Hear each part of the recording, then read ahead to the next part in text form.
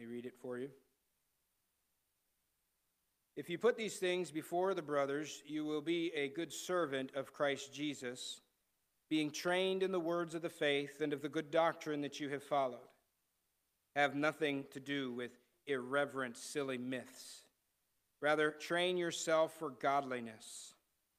For while bodily training is of some value, godliness is of value in every way, as it holds promise for the present life and also for the life to come.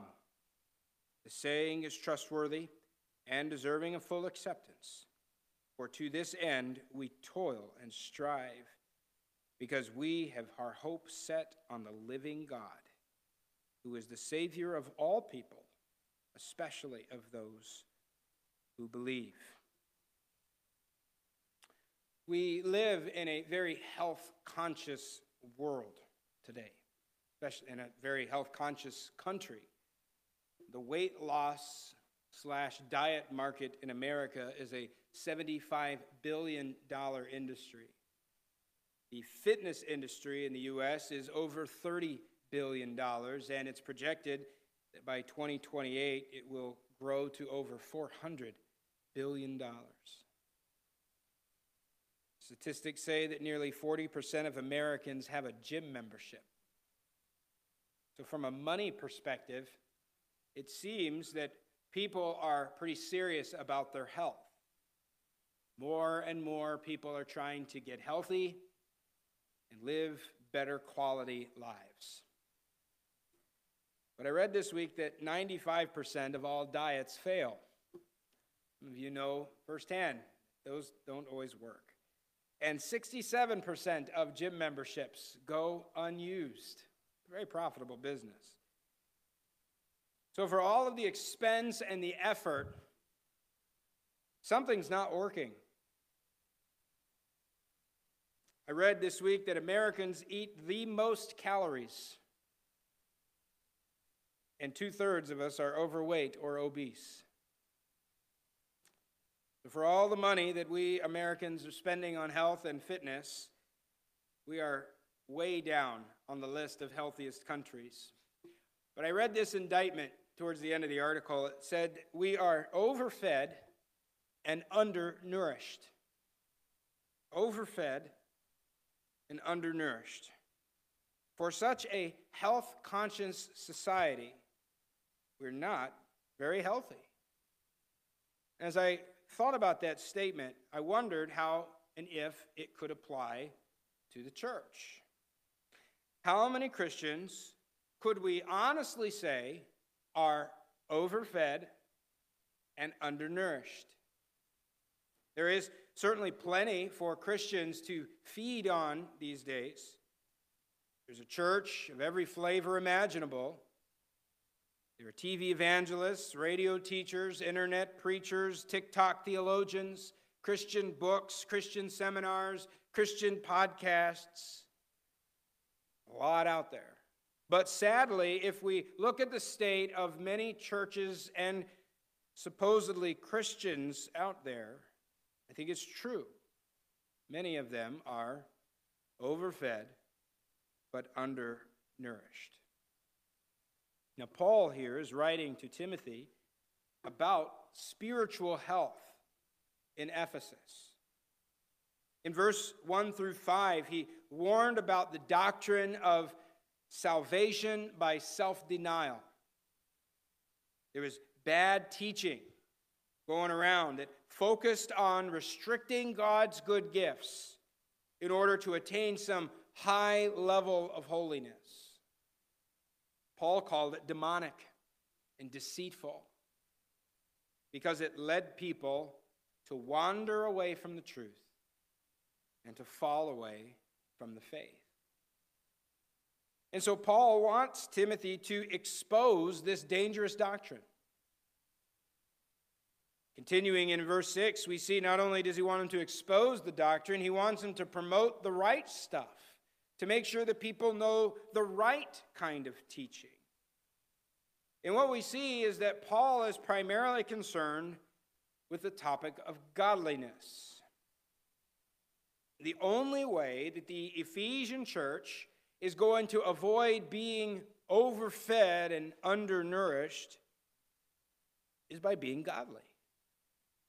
Verse 7 says, train yourself for godliness, because godliness has limitless benefits.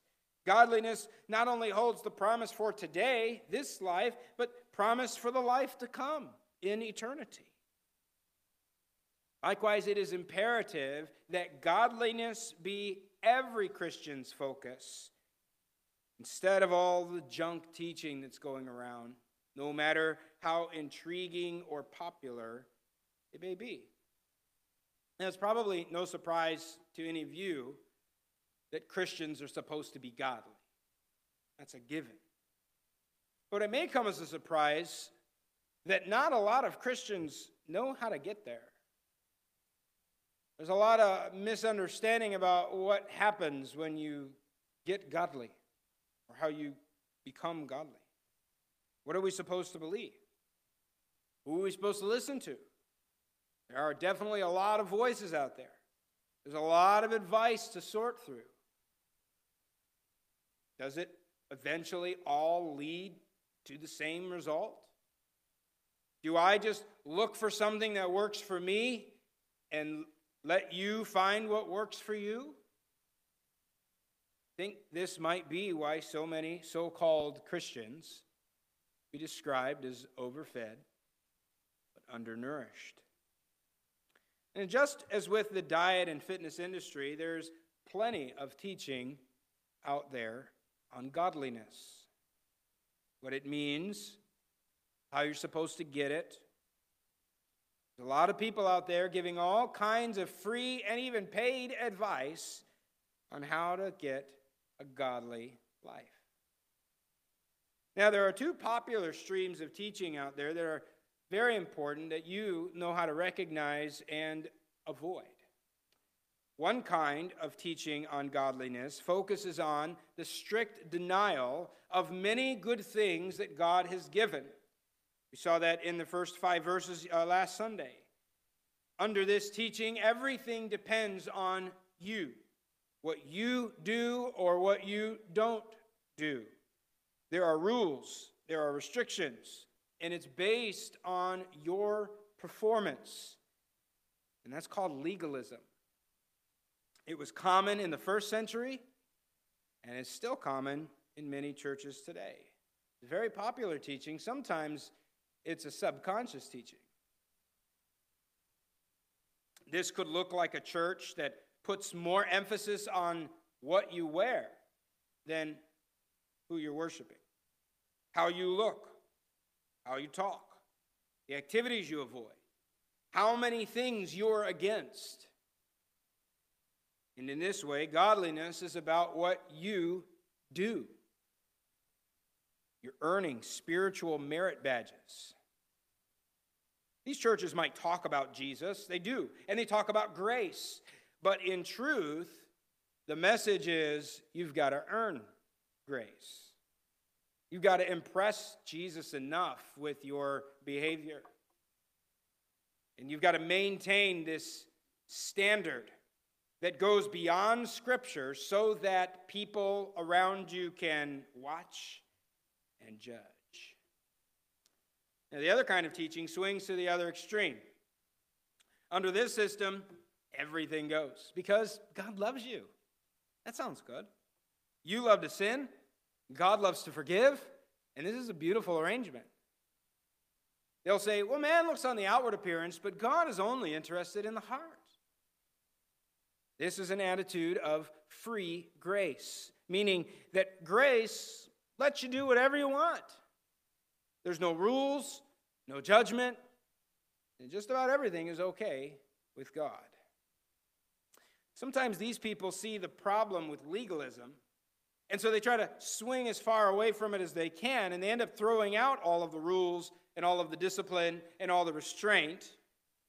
But this is the kind of people that John describes in his letter as those who walk in darkness and say they have fellowship with God.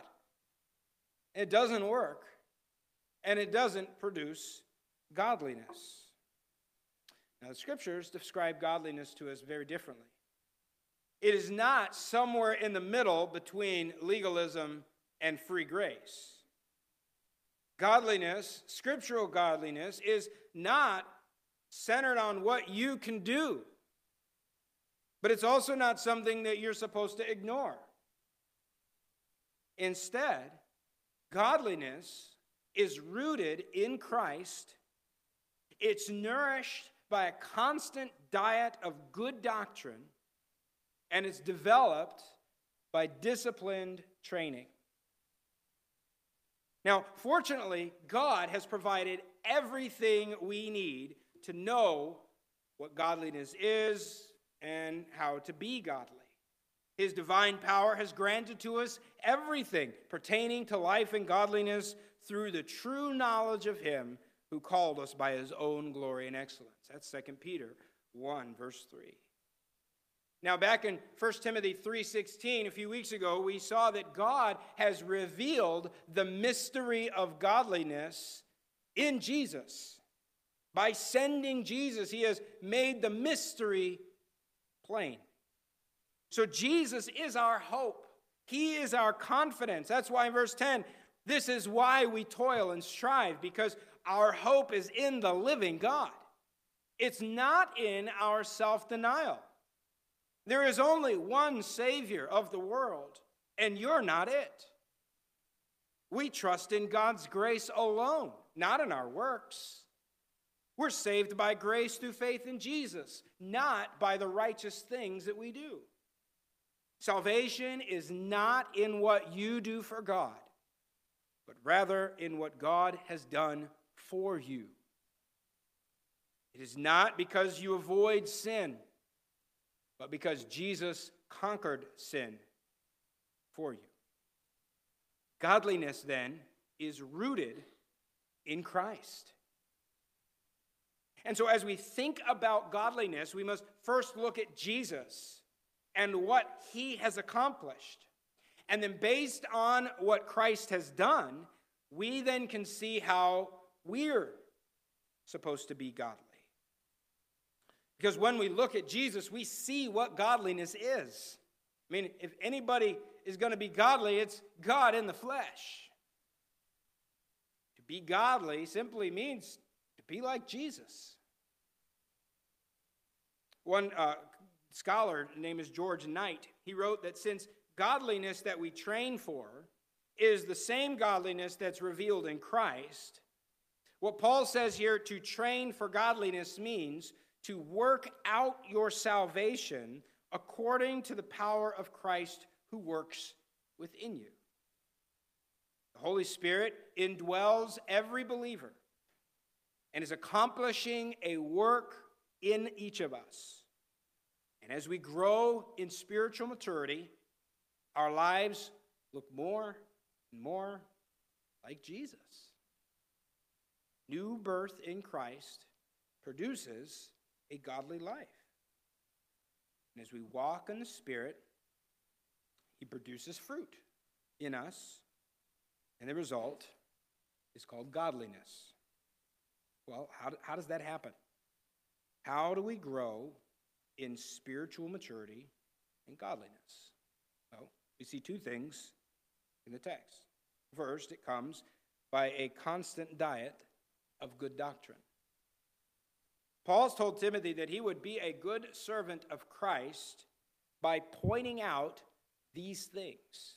You continue reading the chapter, you see that phrase a few more times. These things, these things. These things were talked about in verses 1 through 5. Timothy was supposed to make sure that the Christians weren't fooled by the wrong doctrine. He was supposed to make sure that God's gifts were, that they understood that God's gifts are meant to be received with gratitude and enjoyed for His glory. He was supposed to expose the popular error of his day and point out the truth to the Ephesian Christians. And that's what a good pastor does, a good minister, a good servant. He brings these things to your attention.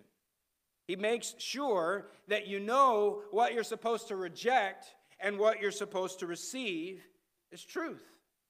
A good pastor is there to point out your need to focus on and train for godliness. A good pastor is one who will give you the words of the faith and of the good doctrine so that you too can be nourished by them. The ESV translates this word as trained in the words of the faith. If you're using an ESV, you see it says trained in the words of the faith. But a lot of other translations use the word, and I think it's the better word, of nourished. Nourished in the words of the faith. It gives a fuller meaning. This word means to feed or to promote growth. Because when we eat healthy food, it nourishes our bodies. Timothy had been nourished by and grown up in these words of the faith. And now it was his job as a pastor to make sure that the church had a steady diet of Scripture and good teaching that nourished them in the same way it nourished him. The Apostle Peter wrote in his letter, like newborn infants, desire the pure milk of the word, so that by it you may grow up into your salvation. As a growing Christian, you need a steady diet of the Word. You need to hear it read. You need to hear it taught. You need to know what it means. You need to know how to apply it. And so to produce godliness in you, God has provided you with His words to nourish you and overseers to teach you. But you also need proper training. It's all about diet and exercise. Paul here switches the metaphor. Food, working out, getting into the gym. Actually, the word gymnazo. This training here is talking about the physical discipline of an athlete. And just as an athlete trains for his sport, so must the Christian train for godliness. The book of Hebrews talks about the spiritual milk, and it kind of rebukes the people in chapter 5, saying you're not ready for the milk or the meat. You're still on the milk. You've not matured. And it goes on to say that as we grow and mature, we move from milk to meat. As it says, the powers of discernment are trained by constant practice to distinguish good from evil. In other words, to tie that in with what Paul is saying, don't bother with the old wives' tales. Don't bother with the silly myths and the pointless stories. Don't bother with the internet wisdom. Just focus on godliness. Train yourself for godliness. For while bodily training is of some value, godliness is a value in every way. Paul's not against discipline. He's not legalist, but he's not against discipline either. He is against a salvation that's rooted in self-denial. He's already made that clear in the first part. But godliness that is rooted in Christ and nourished by good doctrine is developed by disciplined training. See, grace doesn't give us a free pass to do whatever we want. In fact, grace teaches us to be disciplined. Titus chapter 2 verse 11 says, the grace of God has appeared, bringing salvation for all people, teaching or training us to renounce ungodliness and worldly passions, and to live self-controlled, upright, godly lives in this present age. We don't stop at feeding on the Word. James tells us we're not just hearing the Word, we're doing the Word. We're putting it into practice. And this is how we avoid becoming overfed but undernourished. Fix our hope on the mystery of godliness that is revealed in Jesus Christ, our Savior. We feed on the Scripture, nourished in the words of His faith and of the good doctrine, and then, by grace, put into practice what we've learned.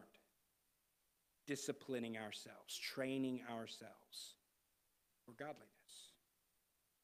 So that day by day, as we look to Jesus, as we rely on him, our lives look more like his. Love, serve, trust in God, seek justice, hold the truth. By God's grace, our lives are marked by godliness. Let's pray. Our gracious God, you are our all in all, our teacher, our shepherd, our provider.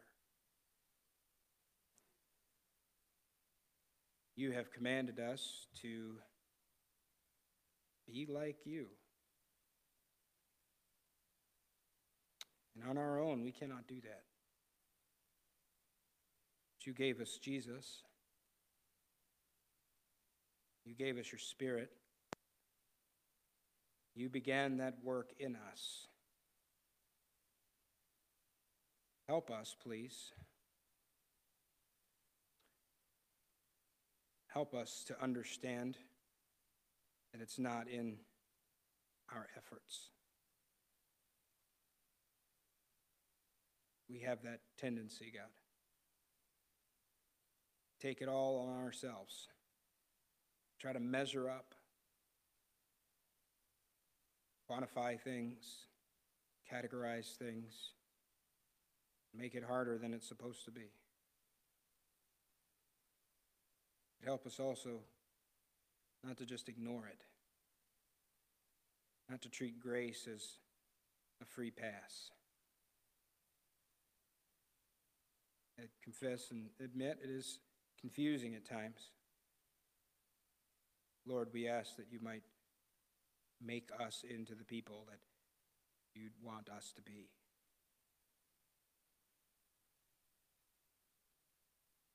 You are our hope. You are our Savior. Feed us with your word. Nourish us. May the meal that we fed us this day carry us, sustain us, develop within us the hunger to feast on the word, to eat it rightly, know how to understand it, then to do what we've been taught for your glory, so that Jesus, we may look like him more and more each day.